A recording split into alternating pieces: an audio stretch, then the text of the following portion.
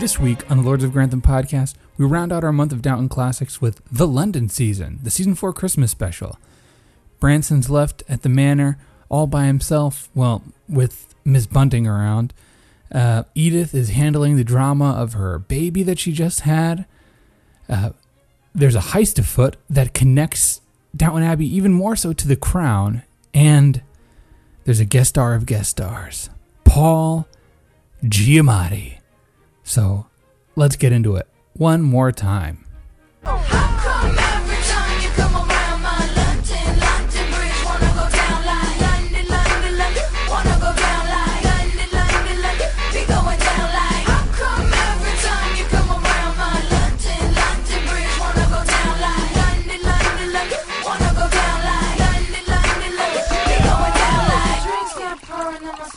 And once again, for the last time for a while, we're back with the Downton Abbey review. And I'm okay with that. I just kept thinking all week, like, I have to spend 90 minutes watching Downton again. And look, I love it. And we'll get into this episode. I love it too. It's just like, when we came back to it, it was like having a meal you haven't had for a while. It's great. And then I just feel like I'm ODing on this stuff, especially since we've committed ourselves to watching the longest episodes for most of these weeks. That is true. I would say that if we had some kind of situation where there was a pressing reason for us to watch in sequence, I might not feel as drained by it. But like watching random episodes in these long ones, especially, like we're plopped into the middle of these storylines that we don't necessarily know, and it is tolling when you don't get the arc, the full satisfaction of it. It's mental gymnastics that we're doing here. That's true. That's true. And Amazon's not helping with that, right, Dave? No. Apparently they're claiming that July 1st is the last day of Downton Abbey's tenure on their streaming site. What's that story about the boy who cried wolf? Yeah, we're going to, thank God we had it this month, but who's to say, you might miss it. It might be gone. Yeah, I think message received. We need to go back to the crown when we can. That's true. So I think we said taking the week off next week and then jumping into the crown after we celebrate American independence. Right, we need a week off. I need a week off. I need to recharge my batteries desperately. And we've been good. We've been with you this whole virus. We've given you enough. I think we've given enough to the point where people who haven't been able to catch up will need that week breather, maybe. That's true. And I might dump an old Patreon episode onto the feed just for something to give the listeners if they want something. Just sure. for fun. Let's have them listening to us talk about posters if they haven't heard that one yet. Yeah, the posters that's like 18 minutes. That's enough to keep you satiated for the week. Right, and that's from like spring of last year. Yeah. Yeah, we'll see. Mm-hmm. And there's another piece of news this week. What? It's your birthday. It's Sunday technically, so next week. But yes, it is. Yeah. Rather, if we're not going to be here next week, when else are we going to celebrate? Never. I think usually, you know me, Dave. I have a different theme or something for my birthday every year. It's a different thing. And after a lot of sitting and thinking, this year I realized it's the year to do nothing. This is the year where nothing is happening on my birthday. Hey, that's it's kind of the dream. Now you can save all the good stuff. I don't know, honestly. I don't know what to think anymore. Every day is the same. In a funk, but it's okay. I'm going home for a few days next week. That's right. Keeping it safe. Yeah. Going back to Connecticut. Maybe I'll see Dave, maybe not. Who knows? Yeah. And if we see each other, we're not going to record. We're going to stick to this. We're taking the week off. We earned it. Yeah. We did a whole season of The Crown, a whole season of The English Game, 4 episodes of Downton Abbey, and some breakdown episodes in between. We're taking a week. It's summer vacation. Four score and a couple seasons ago. We're not necessarily proud of our nation right now. There's a lot going on, but nope. we're proud of ourselves. No, but right now it's the London season. That's true. What it is right now on Downton Abbey. People asked us to come back to this episode, I think, for one reason, really. Paulie G. You think that? I don't think that's the one reason. Yeah, I think that's a big reason. People love the Giamatti. Well, I think we did spend a year or whatever hyping up his appearance. Mm-hmm. Not to say we didn't do the episode justice at the time. I haven't revisited it, but I think we did. I think we did appreciate it properly at the time. Yeah. I did make some observations having a full rewatch that I think we'll get to as we discuss. But I mean, one of the things off the bat we could start with that caught me, did it catch you, Dave, is the opening? what, that it had an opening? Yeah, it didn't have one. All these Christmas specials for Downton that have aired on Christmas Eve, they don't have the opening credits. Usually it's some kind of different cutting, show the name of the show. But yeah, and this has Isis's butt or Pharaoh's butt, whatever dog it's supposed to be in that first season. it's very workmanlike. It's like, no, we're not letting up from last episode. This is very much another. Well, this is this season 4. finale. This is we're in the struggle seasons of Downton Abbey, season 4 and 5. And it's kind of a small miracle that this episode happens, that it's as good as it is. I know it is a real shining light, even though it does highlight all the real crummy things about the last season and the next season. Absolutely. And honestly, there's so many threads here. I don't even know where to start. But I think maybe one logical start point is Shirley MacLaine is back, Yep.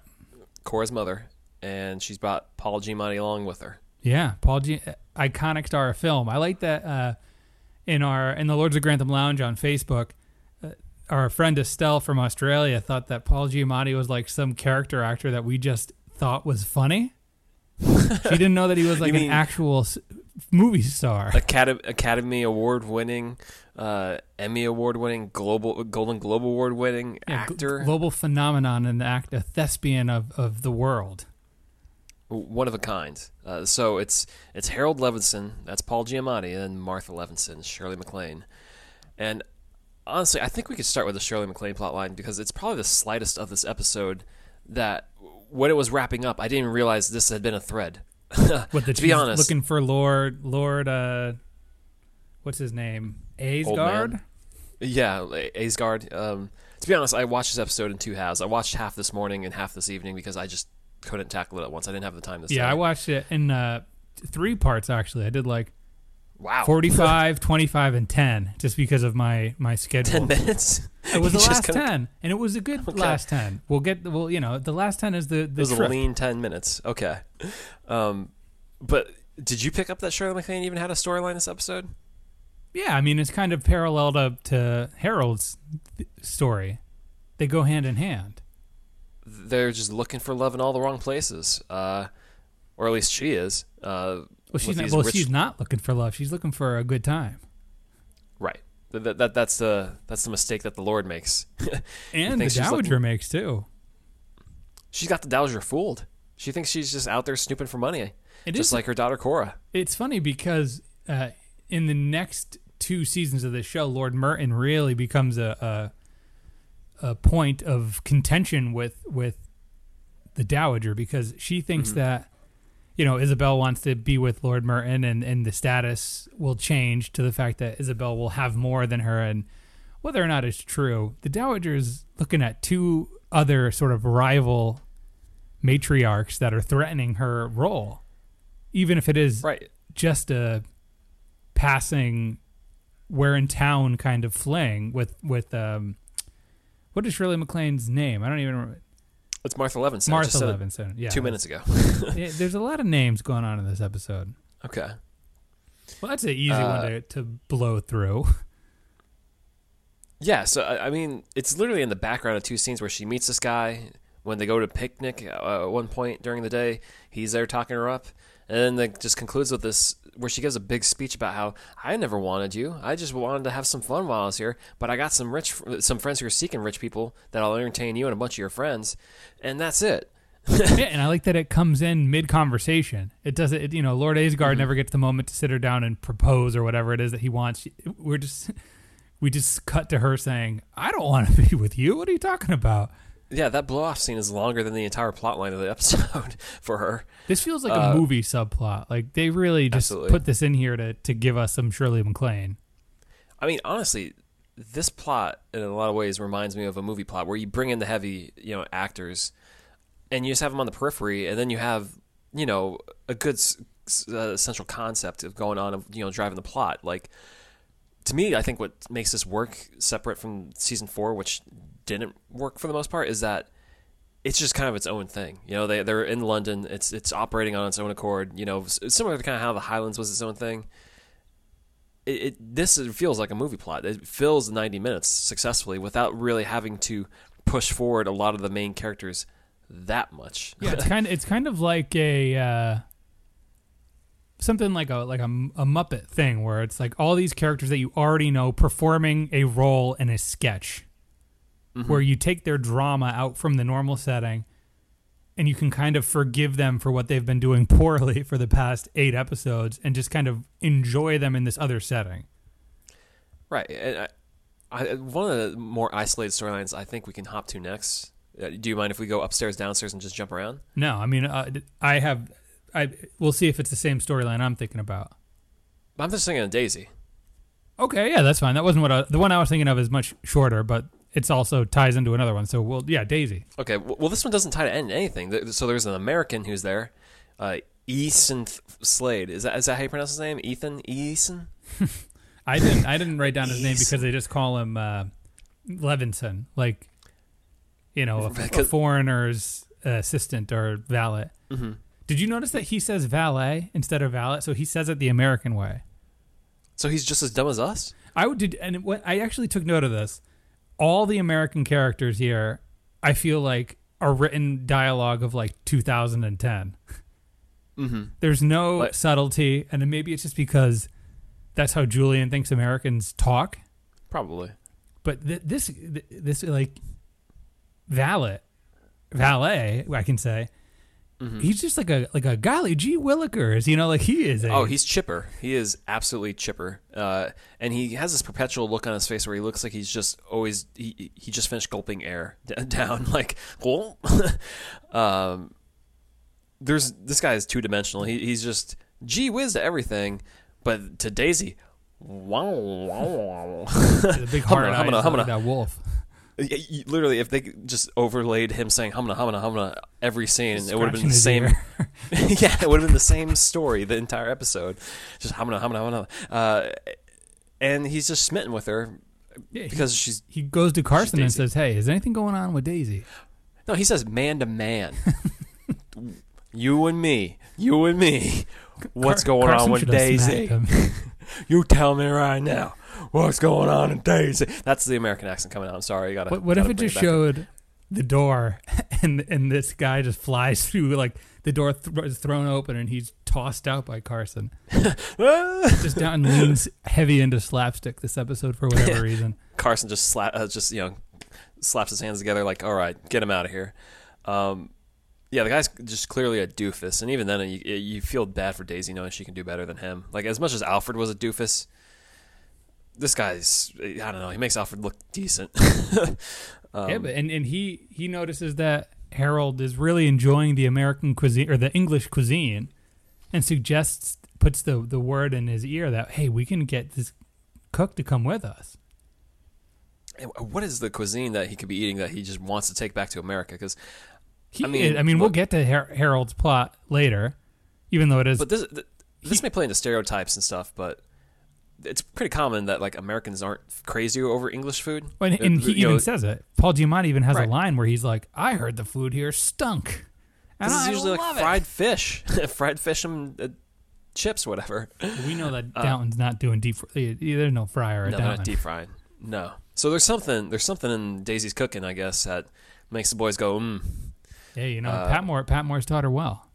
By the way, Patmore in this episode, she looks skinny. Did you notice that? She looks skinny. I guess I wasn't paying attention. Oh, I noticed it. Good for her. Bring back Tofton. But yeah, the Mr. Levinson, Easton, gets the idea, maybe Daisy could be our cook. And he doesn't even let her get a word in. He's like, no. You're just going to come, all right? Yeah. You're down. I'm down. Let's go, you know? But then it takes Daisy a little while, but she says, I'm not coming. Nuh-uh. This poor young man's heart is broken. I really don't care. But he gets a consolation prize. Right, which is crazy. So Ivy says, I'm down. I can cook. I like to do things. I like New York. And he's like, ugh. I don't know. Ugh. And then Daisy's Daisy, like, you just sure? take Ivy. She's a taller version of me. Yeah, she's better than me in every way. She has more self-confidence. She has an education. I don't have any of those Less things. dramatic. Much less dramatic. And he's just like, ugh, humna. And he's like, I guess. Yeah, why not? I do like that Daisy stands up for herself, though, in that moment. Like, Yeah, and just a then there's the iconic scene after they walk away where she's like, I never was going to say anything, but I like the attention. Yeah, she says, I'd kiss him if you wouldn't get the wrong idea. And she'll carry it with her to next summer, which, again, I think we said last time. Daisy, just stick up for yourself a little bit more. Do a little bit more of those saying no things to really bolster your confidence. Yeah, I mean, come on, Daisy. But it's a good week for Daisy. You can't deny the fact that she's stepping up to the plate, and she's been asking for responsibility, if we recall. Mm-hmm. And clearly it's shown that it's kind of working. I'm just glad we don't have to see this tool ever again, because I think that maybe that's the word we're looking for. The guy's a tool. But how do you think the actress who played Ivy is thinking this is as a write-off for the character? I think she's okay with it. I think Ivy is presented as there's the love square, and we lost Alfred through this whole plot thread of him trying to get this job, and then Ivy just gets written off in like a scene. Well, I think we've talked about it before where, I think these side actors had like 2-year spans. Like Alfred had 2 years. Jimmy mostly has 2 years. He doesn't last longer than Ivy. Ivy gets disappeared, and was it O'Brien lasts 3 years? Like they don't last long, which I guess tracks with maybe the help down there. Is it like early next season that Jimmy gets outed? It's literally the next episode he gets caught stroking, and then like this episode after that he's fired. I think Jimmy's a good character. I wish they didn't get rid of him. He does nothing this episode. He literally does absolutely nothing. They just name check him to say like, "Oh, James is going to help me." Yeah, he's like sitting back, leaning on a chair, just I don't know, doing nothing, collecting paychecks until he gets written off. I feel like he came along. He was good for Barrow. You're just a fan of the song that goes along with what he's known for. No, I think, but he's not known for that at this moment. Yeah, that's fine. What was the storyline you wanted to get to, Dave? That's pretty short. I was going to say Tom Barrow is a pretty short one, but I guess more so Mosley and Baxter and Barrow have a sort of subplot where this is just the beginning of what's to come, and it does absolutely nothing this episode aside from establish that Mosley will stand up for Baxter. Wait, is it the beginning? I mean, it could have been going on for episodes. This is a thing that just gets repeated for several episodes, if I recall right. This is like the thing on wrestling that happens after the match before the commercial where it like fades up and there's a character like next week Barrow debuts, but it's just next week does Baxter's secret come out, and then it fades to a like Cheetos commercial. Oh, see, it reminded me of like a wrestling thing or a soap opera where if you missed yesterday's episode or last week's episode, they repeat it the next week just in case you missed it. So don't worry, it hasn't changed, and we're going to blow it off at some point. But we're just going to repeat it again this week because we're in a holding pattern here. And I mean, we can get like it's not even worth discussing because it's a dumb thing that gets resolved poorly for Baxter aside from just building her up as an important character. But I mean, we do get sweet moments with Mosley, saying like you don't have to do that. You can stand up for yourself. It's like says you who was laying tar last week. That's true. But she does thank Mosley for giving her some confidence and stuff, which is nice. Yeah. Yeah. And do you want to just continue on with what Barrow is up to this week? Yeah, he's just working. Yeah, but he is full on heel in this episode, and it's funny because we watched the last real Barrow heavy episode we watched was the season 3 Christmas special, which features him getting beat up trying to save Jimmy, and basically he's all sad and sad boy because he's like, nobody accepts me. And Jimmy's like, I'm your friend. And then things are looking good. But then O'Brien leaves, which again, looking good for good guy Barrow. But here we are. He's bitter at who? Tom Branson. Yeah. The other because he has his name. They both share the same name. And then there's also more to it than that, I imagine. Well, it's more so that there's resentment. You know, Branson started off where Barrow was essentially working downstairs, and now he gets to live upstairs with the Crawleys. And when they, you know, have to drive off to, you know, go up to London eventually, he says, like, why don't we have to sit side by side because we have this luggage. And it's like, nope, luggage goes in the trunk. We sit separately, bro. It's Barrow and Brand, like, well, don't you think that at this point in time, even like Carson would probably be okay with people making underhanded comments to Branson, because when they got married, nobody liked Branson. Yeah, they're pretty upset about it. But now here we are, season and a half removed from Sybil passing away, and they're like, respect Branson's position in this family. Well, I mean, I think this is coming off the heels of this season where he really proves himself as the agent. You know, he takes over from Matthew, and they really helped to work on the farm. So he's earned his place. I think is really where they're at. You know, to the point where Branson's okay to dance. The Dowager's okay to dance with Branson. Yeah, you know? I mean, Branson, and we'll dive deeper into it. But once Branson gets to London, he is just like a background player. He just delivers ISIS. Essentially, right. But I mean, who does he bump into on the street before he leaves? Who does he bunt into? Miss Bunting. It's funny because we've seen in this Greatest Hits tour, we've gotten tastes of both Edna and whatever Bunting's first name is. I don't even know. I don't care. I think it's Miss. It's literally Miss. Missy Bunting. Yeah. Mm-hmm. And I do like that this episode picks up a couple months after the last episode, and the way that Julian handles that is Bunting drops her books, and she said, Barrow says hi, and she's like, "You've been avoiding me for these past few months." And he's just like, "Have I? I was just about to go eat right here." He you goes, down? "I'm busy. I got a life. Yeah, I got a job. I got a kid to provide for. You don't have a kid. What do you know?" But yeah, just as he bumps into her, the Dowager is rolling by saying, Hey, Tom, what's going on? Wait, who's this here? Who this? Who here?" And but she's not like impolite to the woman. She's just like, "Oh, okay, I don't." She's just very dowagery, just to the point. She's like, "I'm out of here."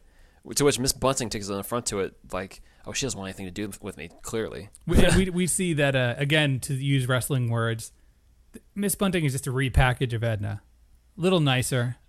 A little more well-meaning, but she's still like, all she's there to do is remind Branson of who he used to be. And he ain't that anymore. But I mean, he does go to the pub for dinner. Yeah, and they have a final time there, and he brings her back to the house, to the Down. Yeah, and she says she wants to see the gallery, and he's like, "No, I don't think Branson." She way oversteps. Absolutely. I mean, he's like, "No, we should stay down here." And she's like, "No, I'll just be him for a moment." And she just walks by him to go upstairs. And it's like, get out of here, woman. This isn't your house. And he is, you can see he's much less of a shell of a man as he is when Edna is taking advantage of him. But he's still kind of a pushover with the women. A little bit. I mean, maybe he likes her gumption. That she's. I mean, he definitely likes her gumption. Yeah. But come on, man. This woman, she's just barking up the wrong trees, man. And when Barrow catches them, because he does, he's like stuttering over his words because he doesn't want to cause trouble. Like, he still feels like Barrow's got something on him, even though he doesn't. He can't just be like, have this. Well, yeah, but he can't just be like, "Dude, you're below me. Don't mess with me." Or you seen my abs? Yeah, bro. I do like, though, there's a moment where he's eating breakfast and Barrow's just standing over his shoulder watching him. And he's just Branson is so nervous. Which I get. You know, if you got caught in the act doing something you weren't quite supposed to be doing, and then you're supposed to eat with that person staring over your shoulder, I would definitely feel discomfort as well. Yeah. I mean, it's like, the good thing about Barrow is you can call his shots a mile away. He's not a surprising man. He's a little questionable morally, perhaps. But he's not full of surprises. So when they get to London, of course he tells Robert in a very unfair moment socially, right before this poker game that we'll get to later. But during the game, Branson has to sort of just cover up. And Robert doesn't, I mean, granted, there's a lot going on, but Robert's like, okay. All right, just don't do it again, man. Just don't just don't do it in the hallways, man. Whatever. But okay? The way Barrow says it, he's like, I know he's not expected to remain single for the rest of his life, but this was a lot. And Robert's like, shut up, dude. You cause so much trouble around my house. I mean, well, this is what is it? Didn't recently Barrow like succeed at exposing the nanny? So maybe he has a little bit of clout, just a little bit. I mean, he's definitely on the up and up. He's an under butler. Yeah. Let's tackle the other short plot line, which is Edith. Yep, she's back from having the baby. Gregson has disappeared. Still missing. And the arrangement to have the baby stay off in the foreign country with some, I don't know who exactly, relatives. I think some farm, foster home or something like that. Yeah, it's going okay. But Edith stands to inherit Gregson's newspaper empire. It's good for her. She's going head to head with Richard Carlisle. Yep. She comments that that she had the baby and she's back to normal shape. It's just like, what does that mean? Back to normal shape? It's sorry, this is going to sound glib as a man, but like, I'm watching Sex and the City right now, and the big plot line is Miranda just had a child. Spoiler alert for 4 seasons into that, and she can't get her body back to how it was, and maybe some bodies just go back to normal quickly. But it's just so funny how Edith just tosses it off, and maybe this is just owes to Julian's knowledge of women. I don't know, but it's like, can Edith just say, "I'm back to normal, baby. I had a baby. I'm normal." I mean, some people do, and I'm sure that Rosamund made sure that she was doing the work. Yeah. But it was just like, it was a different time back then. It was a rare thing. So good for Edith. Good for her genetics, I guess I should say. Well, and I guess you could say that she went away, and she probably could use the excuse that she was indulging a little too much in the food of wherever she was. So, but I guess it does run in the family. I mean, look at Mary. She doesn't gain a single pound after having a child. That's true. So good for them. I shouldn't be so critical of people's weights or anything. I don't know. It's just watching these episodes. He's trying to write his way out of having to have her wear some kind of prosthetic for budget reasons. Exactly. And that's fine. That's exactly what it is. Yeah. But she's in the background for most of this episode. Yeah, she has a scene with the Dowager where the Dowager is basically like, you're going to get over this, Anita. It's like, it's easy for you to say. And then she has basically the same scene with Rosamund, who has never had a child and has never been married. Mm-hmm. And then Rosamund makes some comment offhand where she's like, "Oh, you don't know," as if we're going to get some sort of revelation about Aunt Rosamund. Mm-hmm. But we never do. No. And it's funny, even in the A-plot of this whole episode, Edith is just sitting there saying, "Wait, what's going on?" She's just left out of that. She literally comments on that. She's like, "We're going to figure out what you're up to." And then it's like, "No, you're not." Because how the episode ends for her is her making deals, making moves. We do get the one moment of Robert saying, "I don't know what's going on in your head anymore, Edith." Kind of abruptly out of nowhere. He's like, I am concerned about you. Well, she's got it handled, Robert. She's bringing in the Drews. Yep. She wants to destroy another family on your farm. Little do we know how much damage this is going to do. But I do like how they kind of tee it up. It does set up intrigue for, like, I want to see where this goes in season 5. Like, whatever she's scheming to put together here, it can't end well, but I can't wait to see where it goes. Yeah. Well, poor Mr. Drew doesn't know what he's signing up for. I was surprised how down Mr. Drew is for this in this episode. He's like, okay, all right, let's go. Cool. Give me a child. I get paid once a month to watch this child. Hell yeah. Where do I sign up? Where's the baby? Cool. I love babies. You're gonna get the baby? You're gonna hand me the baby? And my wife just has to watch it? My wife does? I don't have to do anything? Show me the money. Drew's down. And then away they go. And nothing goes wrong with that at all. I just stumbled over all the plots getting to where I'm going. Mm-hmm. Edith is like, "Hey, Mom, I'm going home early." And Cora's like, "Cool." And she says, "Well, I might go travel too." And Cora's like, "Cool." Like, they really don't care about. Cool. They're like, "All right, Edith, go do you." Also in this episode, I mean, we touched on it before, but Lord Merton is flirting with Isabel, and that's nothing more than the background of a couple scenes-ish. It makes you forget about poor Dr. Clarkson. Justice for Clarkson, everyone. Hashtag it. What else are we missing before we get to the major stuff? I mean, Carson is struggling to figure out what to give the workers on a day off. Yeah. Either the Science Museum or the Crystal Palace. What is he to do, Dave? Well, when nobody reacts the way that he wants to, he just said, let's go to the beach. And it's funny because Hughes suggests, well, give them the option. Let them, try and choose where to go. So he just lays out the two options. Then the others, like similar, the science museums or natural history. And it's just like, let them choose, Carson. And the American guy is like, ooh, it doesn't sound all that fun. I don't like it's like, science. you don't have a choice in this, man. Shut up. You're a guest. Get back to America, Levinson, or wherever you're going on this European trip, Rome, Italy, or whatever. Get out of here. But they go to the beach. I mean, Carson decides, he makes his mind up. Or it's like, we're going to the beach today. We're going surfing. Yeah, they are. And this is the episode where we really see Julian planting the seeds for Hughes and Carson. Mm-hmm. Yeah, they walk out into the water and they hold hands. It's really sweet. Yeah, and I didn't write down quotes because this is a rewatch. Because he's nervous about falling in the water and getting his pants wet. And she's like, "Well, just dry your pants." She just basically proves emphatically that she is there for him. And I think if anyone was on the fence about whether or not these two are going to wind up together, here we are. I do find it humorous how everyone's dressed in their work attire there at the beach, and everyone appears to be sweating profusely. Like Thomas is sweating a lot. Mosley is sweating a lot. It's like they're all wearing.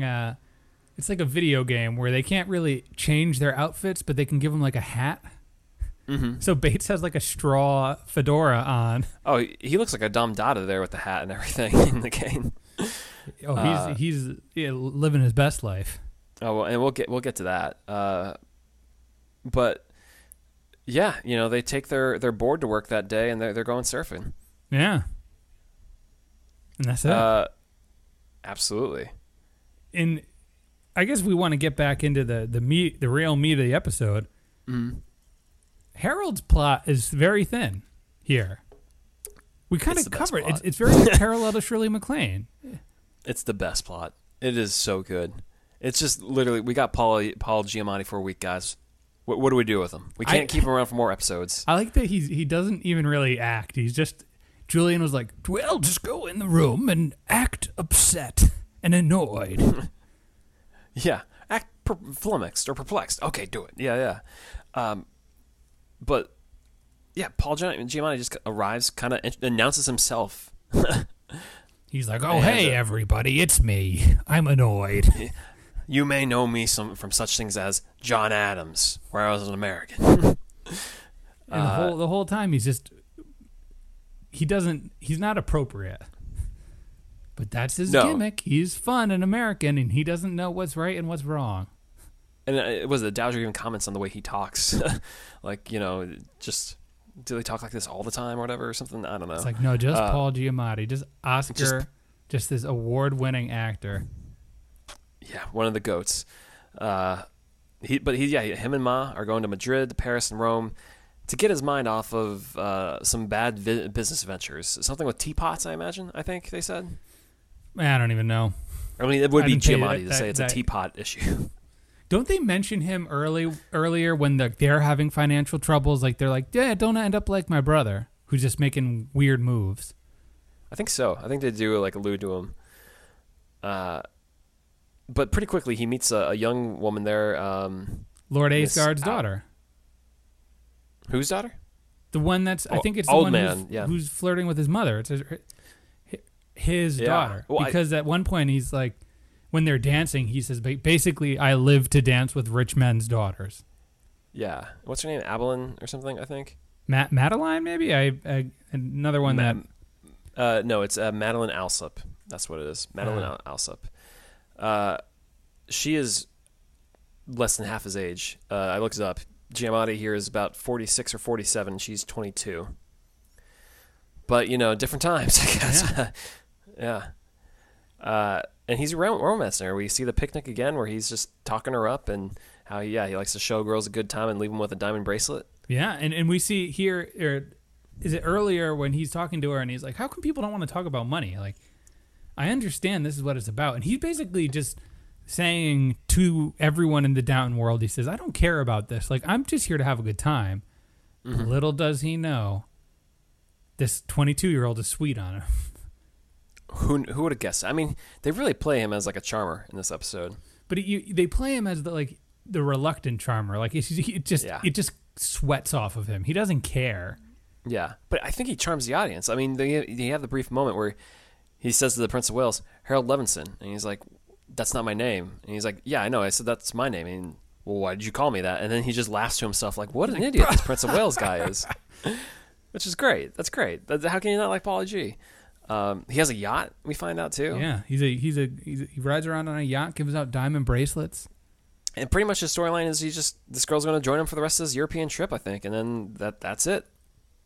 They're a thing. Well, I mean, we never hear his name again, right? I think they reference like Cora's siblings or whatever. Or they would say Harold. He's been on the show. He was a big plot of this episode, big part of this episode. Mostly just making introductions and meeting people. That's like almost a quarter of his dialogue is like, hello, oh, hi, oh, yeah. Or just making the Dowager make uncomfortable comments. Mm-hmm. Exactly. But that's the Paul Giamatti this episode. That's it. That's right. So now we get to the. And just to wrap up the whole American thing, there is that good moment where Shirley MacLaine reminds the Dowager at the end, like, you know, we're the future and we're coming towards you. You know, you can't, you know, dodge us anymore or anything. You know, we are the world. And she says to Lord Aysgarth, she's like, I'm modern. I'm about the future. It's like, you're like 75 years old. I mean, she's gonna do it. You know, she is the future. Yeah, she's just dragging her 45-year-old son around Europe with her. Yeah, lucky him. So I think that leaves the big A plot left, right? Yeah. Heist. The Downton heist of multi. I forgot how all engulfing this is. It truly is. Because it really is assemble the crew. Yeah. So they're going to London for the presentation of Lady Rose as when ladies become women. This is like a formal thing they do. They present them in front of royalty. Mm-hmm. And who is the king and queen? And who is there, Dave, that we know from The Crown? The king, the future king, who abdicates the throne, baby, the Prince of Wales. Yeah. Wait, isn't it George? Yeah. No. Wait. What are you talking about? The Prince of Wales, who they are alluding to here, that is. Don't even bother to look it up. I already Wikipedia'd this. This is literally. It's Uncle Dave? This is the guy who cries while playing the Scotch bagpipes in The Crown. Yeah. The piece of trash. Yeah, and this I didn't realize how this was. Oh, because they did say George at one point, but his name is Prince Edward Albert Christian George Andrew Patrick David. Yeah, he has like every name in the alphabet. Yeah. Yeah, so I was a little like I didn't fact check it, but so this subplot is based on reality, all of it, and I was not aware that Frida Dudley Ward was real. Yeah, he was dating her at the time. It wasn't like well looked upon, but he was with her. The Wikipedia used like a paramour or something like that. The phrase that they used was like a controversial, frowned upon relationship. A lover, you know? Yeah, so this is basically, what's his name from The Crown? Prince Margaret's man. Oh, yeah. That guy. Peter. Peter Townsend. Peter. Yeah, essentially that kind of thing. But yeah, he's there when they're up there, and he's aware of Lady Rose. He says to his dad, like, "Oh yeah, she comes, from Shrimpy. You remember him? Yeah, from India. Yeah. Now, it is interesting that this is the King and Queen's first appearance on Downton Abbey, and these are the same King and Queen that visit the Abbey in the movie. Is it? Yeah, because otherwise it would be the King and Queen from The Crown, and it's like 5 years later. It's not the. Yeah, I guess so. And these actors wouldn't be the same. Yeah, and I actually meant to look, but I doubt they're not the same actors. Yeah. So, yeah, a lot of Prince of Wales walking around. You know, everyone sees him carousing with people. But before that, we see them at a club. They're with one of Cousin Rose's friends. They're with Madeline's friends. Well, it's they know Dudley Ward, right? Frida. Who's that? They go into this club, Cousin Rose, and I think she's with Madeline, who's Paul Giamatti's love interest, and they see Frida Dudley Ward there with the... Oh, yeah, they know her. Yeah, yeah. So they go over, and they're like, look who it is. And it's like, dun, dun, dun. It's the Prince of Wales. And then who else is there? The card shark. Samson. Mr. Samson. Who, earlier season 4 episode where he got his pants beaten off him by Gregson in a game of poker because he was caught cheating. Yeah. So untrustworthy fellow. And continues to be untrustworthy here because when everyone goes to the bathroom, he steals the love notes from the prince to... I mean, I don't even know if they go to the bathroom. They just go to the dance floor, and he's just searching their stuff. Yeah, and he just takes these love notes. So we know. So at this point in time, I think their relationship, Frida and the prince, it's heavily rumored. Yeah, but it's not official. So this is is that dirt that he needs. Yeah, it's almost like a video game character. You know, when you search a character and then you just pull out the information that you need. Mission accomplished. It's quickly realized by Frida that this is missing. I need that back. And she's also happens to be tight with Charles Blake and Gilliam. Because they're just floating around. Oh, yeah, that's right. You're dropped right in the middle of Mary and Tony and Blake. Marrying her men, as they say this episode. Yeah, Mary's men. Dowager says Mary's men. She's like, they're not my men. And it's like, yes, they are, actually. It is a multiple times recurring thread where you refer to both of them as like, I'm sorry, I'm playing you guys against each other. And there's even the scene at the end of this episode that resolves everything. Like, look, I can't make my mind up between you or Charles. And then Gilliam's like, Charles is rich, and she's like, he is. And then that's where we get from her.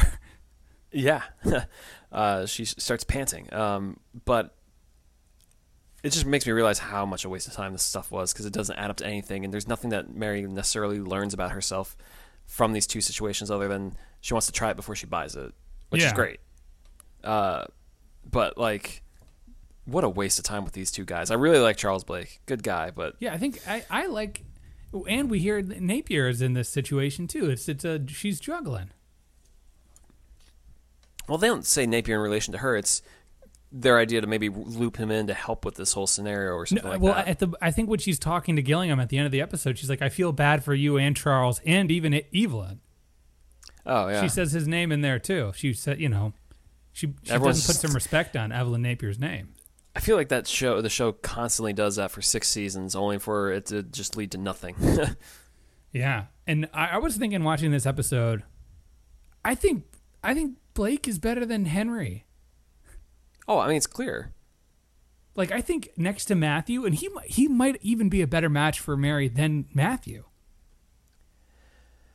Wow. I mean, it's debatable. The fact that he keeps to himself, the fact that he's rich and is going to inherit an entire, castle or whatever, like, man, that's huge. And he's just so willing to help her out. Like, he doesn't even he's just question a good guy. Straight up. I mean, yeah, at first he's the pig man. Like, he had that not going against him at first. Getting her involved with the pigs. Pig man worked in his favor. Yeah. He tamps it down and he becomes a gentleman for her. Honestly, I think they have good chemistry. You can feel it. And then he's on the soundtrack of the Down Christmas album. He's great. He is the Christmas album. He has the voice of an angel on that soundtrack. People go check it out. And Gilliam stinks. I hate Tony Gilliam.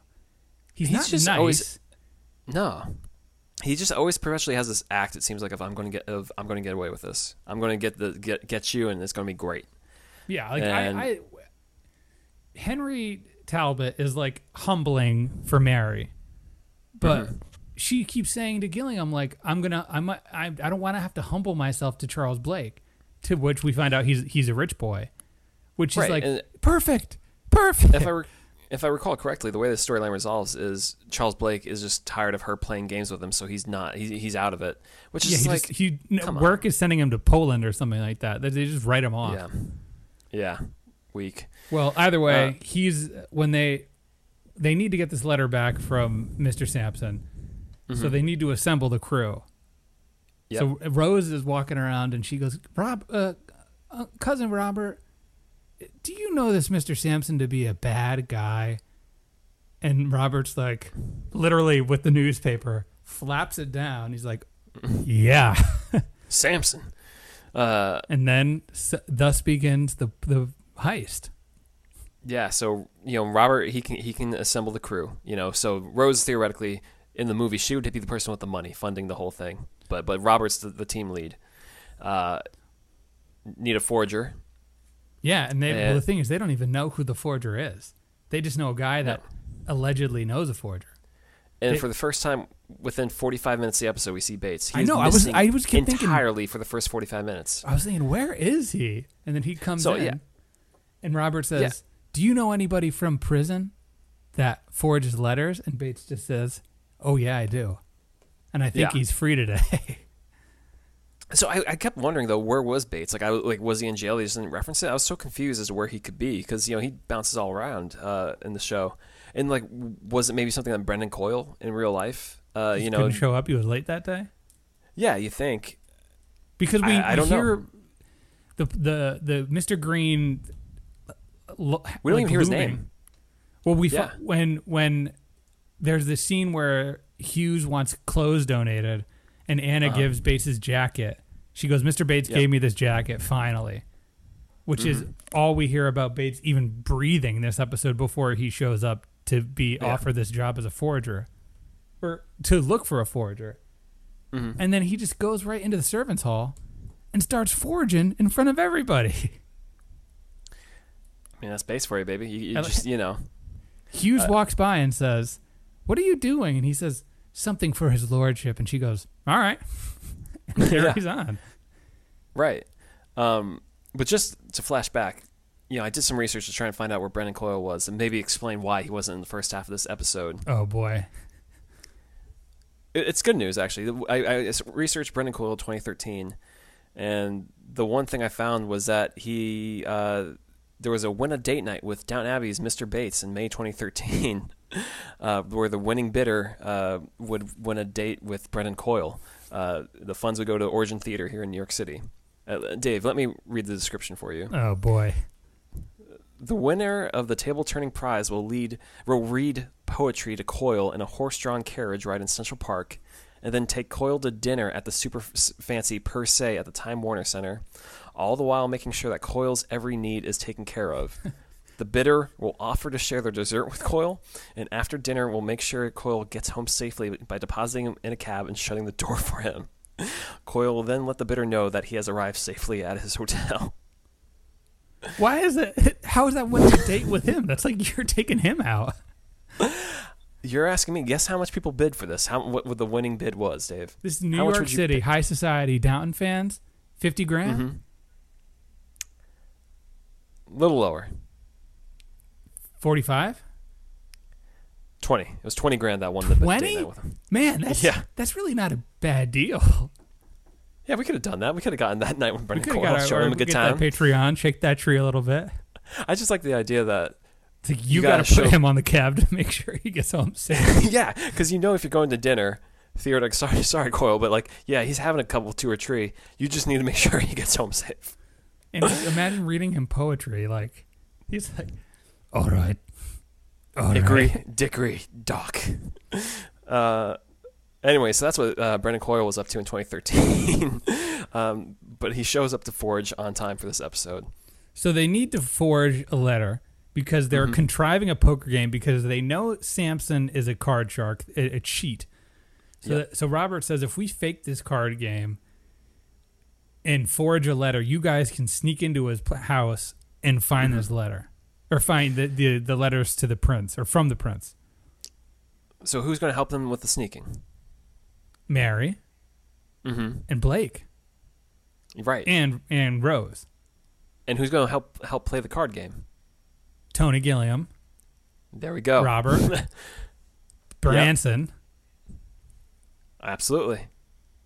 But Branson doesn't know. Branson's not part of it. He just wants to. And Gillingham is barely involved. He gets an assist. No, and Mary is the one who credits Blake with actually showing up and helping out. She recognizes that. Mm-hmm. And we see the inside of Samson's apartment, and it's just like they just talk about how depressing it is. Yeah, there's nothing but like a poker table in there.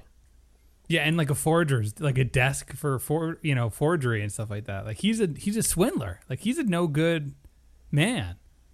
Yeah, I mean he's a piece of trash. He even has the moment where he says, "Who is it? To Edith or Frida? Like you really showed me a great night, and I really appreciate it." It's like, man, you are full of it. You are full of it, Samson. But there's nothing there. Yeah, she has a bright idea to search the sock drawer, Lady Rose, and yeah, I guess it's not in the sock drawer. So then they go back to the poker game, and Mary does a little like to Robert, and Robert's sorry, Robert, nothing there. Oh no! Yeah. And then Robert just goes, "That's it for poker." And you see Samson is like, "Oh, what? I didn't even get a chance to swindle." Yeah, I wanted more money. So yeah, that kind of wraps that up. But Bates isn't done yet. No.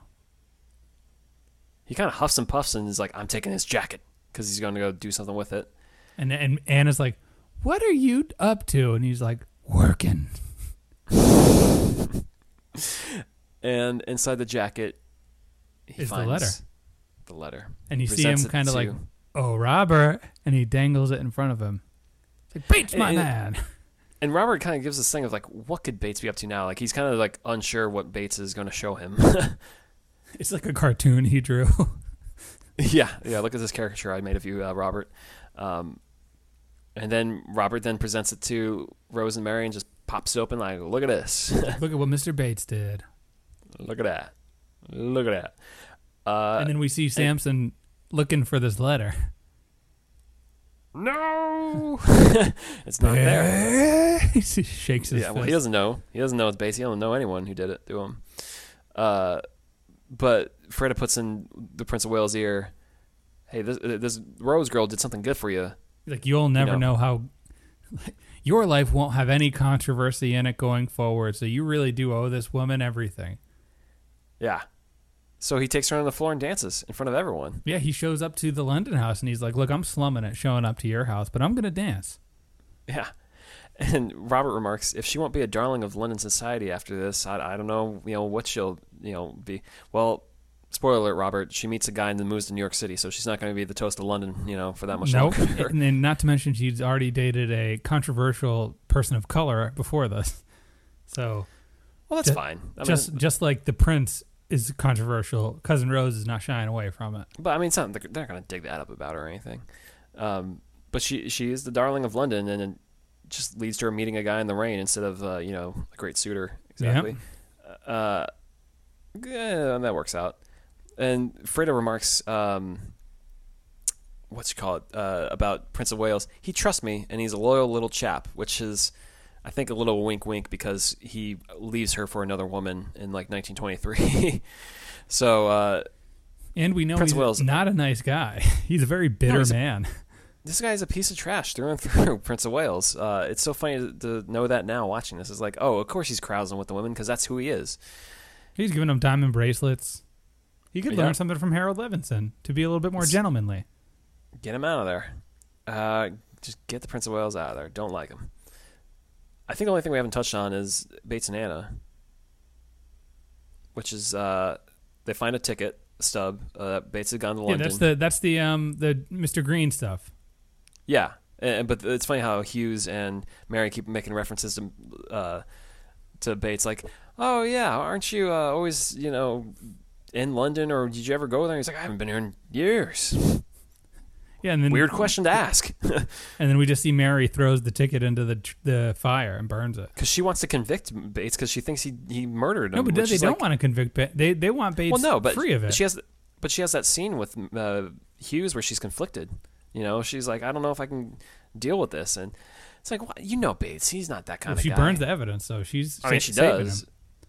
But it's kind of weird that she's having that struggle when it's like, look, if you think he may have murdered his wife, he was falsely convicted. You should know that by now, Mary. Don't hold it against him. Yeah, come on. The plaster or whatever is in her fingernails.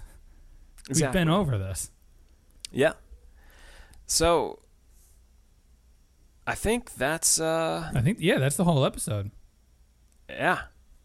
This is a great episode. This is a good episode for us to end this fun little month of Downton.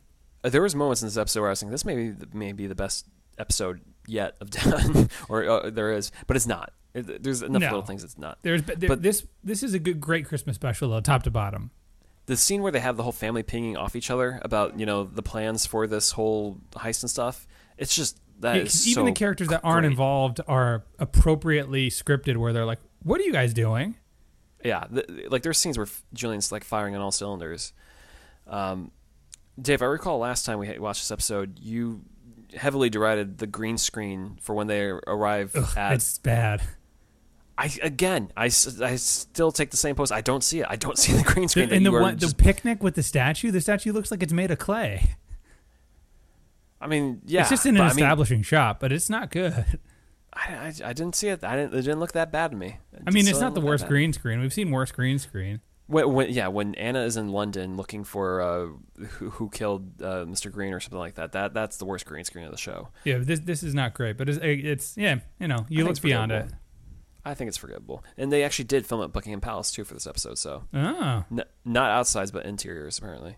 Wow, that's good for them. Good for Julian. Well, he's a sir. He is a knight, so yeah, he's got leverage. Any quotes? Anything? Can't steal what's already been stolen. Isabel goes to the when she's in London and she's not invited to the show. The Dowager said she brought a book that should keep her occupied, because the Dowager just can't be nice to Isabel. Yeah. And Mary says something about having to share space with Edith. I'd rather sleep on the roof than sleep with Edith, or something. That's what she says. It's great. And I like the scene where Robert says to Cora, he says, I wish Tom had arrived. And she's like, oh, look at you saying that. And he says, he's bringing ISIS. Yeah, he wants the dog. Let battle commence. Mary says to the two guys, and it commences all right. Yep. Well, let's get to the rankings. All right. Well, who's going down for you, Dave? Who's number 3? I got a one-scene wonder. Mr. Drew. He doesn't know it, but sugar, he's going down. You don't know what you're signing up for, my man. No, man, this is a road you can't turn back on. Pour one out for Mr. Drew and his family. I just feel bad for him. I put him on our Father's Day post on Twitter. He deserves a shout. He tried to be a good father. Number 3, I got Ethan. I don't know. He's a loser, and I'm glad he's getting out of there without having Daisy. So get out of there. He's just a loser. He's a tool. He's a tool bag. He didn't even get to steal a kiss from Daisy. Get him out of there. All right. Well, number 2, I got Barrow, because the whole episode he just walks around trying to get something, and his plot against Barrow or Branson is just dumb, and Robert doesn't bite. Yep. And he gets nothing from Baxter. He just fails. Like if you were to look at this as like a report card, everything F. Congratulations, you played yourself. That's all right. Yeah. I'd say at number 2 I have Branson, because Barrow does scare the bejesus out of him for a little while. And I don't think it sits too well with Robert. And then also the fact that he meets Bunting, and again, that's sort of like Mr. Drew. That's the foreshadowing. Yeah, he doesn't know he's getting into. Yep. Number 1, is Samson. Yeah, you gotta know when to hold him. You gotta know when to fold him. Know when to walk away. Know when to row. He was counting his money while he was sitting at the table. Yeah, there would be time enough for counting when the dealing's done. And that's him patting his pocket to find the note. What if Julian paid for that Kenny Rogers song in that scene? That would have been iconic. Nice. That would have been sweet. Yeah. I think that's an appropriate place for Samson. Yeah. You know, he's got a two or three episode arc. Two episodes. That's enough to solidify herself as a bad guy. Mm-hmm. Yeah. Who do you got going up? I got Bates at number 3. Okay. Dude's a forager, and he's pretty happy with Anna. I was kind of surprised to see how happy he was with her. Yeah. And then Mary he says, burns evidence against him. Yeah, and he's like, look, you gave away my jacket. I didn't even get to go through the pockets, but you can buy me ice cream. Give me a penny lick. I want it. On the bottom, I got your top 3. Yeah, the bottom of the top. I got Daisy and Ivy because they both win in their own ways. The dude's a loser. What are you winning from this guy? Daisy says Daisy's going to carry her for a year. She needs a W. She's been hounded by Mr. Mason all this time, and she just want, give her a little some confidence happiness. boost. And, That's true. And after all this drama, Ivy's taking a job in America. Say bye-bye. Yeah, she's moving on up. All right. Who's number 2? Lady Rose. Okay. She's presented, gets to dance with the Prince of Wales, succeeds in getting that letter. She pretty much comes out on top, It's pretty good for her. She has a good presentation. Okay.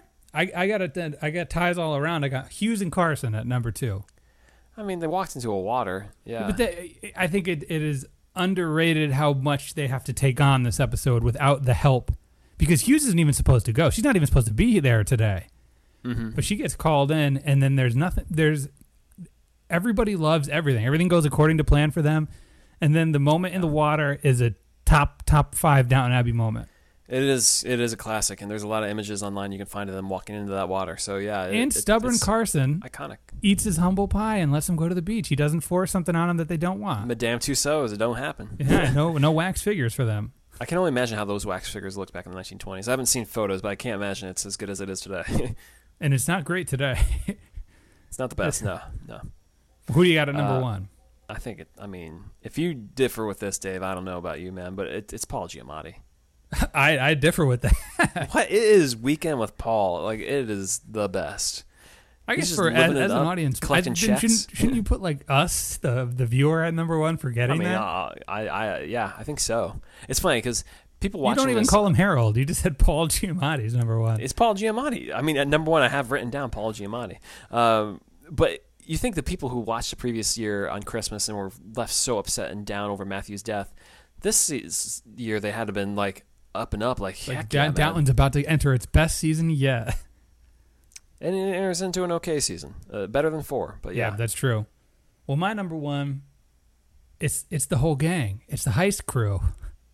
That's a lot of names, man. It is a lot. That's Cousin Rose, Robert, Mary, Bates, Dave. Charles Blake. This is like you watching a Fast and Furious movie and saying the whole crew wins. Dom, Brian, Tej. Well, not everybody. I'm not throwing Gillingham in there. It's everyone that makes the move to do that because it is all those moving parts. Mm-hmm. You can't, it's like Murder on the Orient Express. Who did it? They all did it. Yeah, that's true. So that wraps it up. That was a great episode. It's so fun. It's so good. Yeah, and a nice cap on our month. Closest to a Downton movie we got until the Downton movie, I think. Yeah, because it featured a nice little pop of Paul. Mm-hmm. And royalty. Yeah, and royalty. And it is they leave the premises and they don't go to some Scotland. They go to London. Yeah. It's just a good episode. A really good episode. Yeah. All right. So, that's it, Dave. What do we what did we watch recently, Dave? Watch anything good? Let me to memorialize Joel Schumacher's passing. I watched Batman Forever. You inspired me to do the same. And it was pretty awesome. That movie's so good. I love that movie. I watched it so many times as a child. Oh, it's broken. That's for sure. But it is so tremendously enjoyable. Well, let me reel off why it matters. Okay. Mm-hmm. Seal's "Kiss from a Rose." It Yep. won Song and Record of the Year at the Grammys. One of the highest-selling singles of the year. Went all the way to number 1. The movie was nominated for Best Cinematography at the Oscars. Highest-grossing film of 1995. platinum selling a soundtrack. Mm-hmm. And then it's peak Jim Carrey, arguably peak Tommy Lee Jones. Arguably peak Kilmer. Close to it. Although I'd say it's probably Top Gun for him. But man, that movie, it really captures a moment and a look, and God, man, so fun, so stupid, so fun. Oh yeah, everything about it. It's a delight to watch. Yeah. People can take their serious DC movies nowadays and then shove it. I mean, Dave, you watched Aquaman, That's said, true. right? I did watch Aquaman over the weekend too. That was pretty good. You took my advice. I'm so glad. I'm glad it's not that bad. No, well, it's one of the. It's 2.5 hours long. Yeah, it doesn't have to be that long. If there's something that I dislike, it's the overlength of movies that would be better off at like an hour 50. Mm-hmm. But it has the things you like in it. It has Willem Dafoe doing weird things. Yeah, he looks like Wes Anderson did his hair. It has Jango Fett in it. Yep. And Momoa is fine. He's yeah. I feel like half his dialogue in the movie is yeah, awesome. Cool, dude. Yeah, bro. The thing is, you always try to draw the parallels for what it's supposed to be mimicking from its rival, and I didn't realize that this is kind of the other side to Black Panther. A little bit, yeah. And I didn't expect that, and I liked it. Yeah, the guy accepting the role of being royalty or whatever while living in an underwater Tron-looking world. Yeah, and Dolph Lundgren is there. Yeah, Dolph Lundgren's in it. And just the last thing about Aquaman, because I'm sure people don't care and they probably tuned out by now. Best scene in that movie, though, is... Hey, Aquaman kills this one guy's dad early on in the movie, kind of recklessly, and the dude's he's like, the sea will be the judge of that, and then he leaves. Yeah, and so what does the guy do? He's like, I gotta build a suit of armor, and there's nothing I love more in the movie than a montage of a guy building something, and I love that scene of just like they got the action movie and the guy using the hammer, like I'm gonna build this machine to beat up Aquaman. The car paint, like so good, and then he just gets flung away, which is there's a thing I like in movies where I always root for like the no-name bad guys to win because they don't have the superpowers.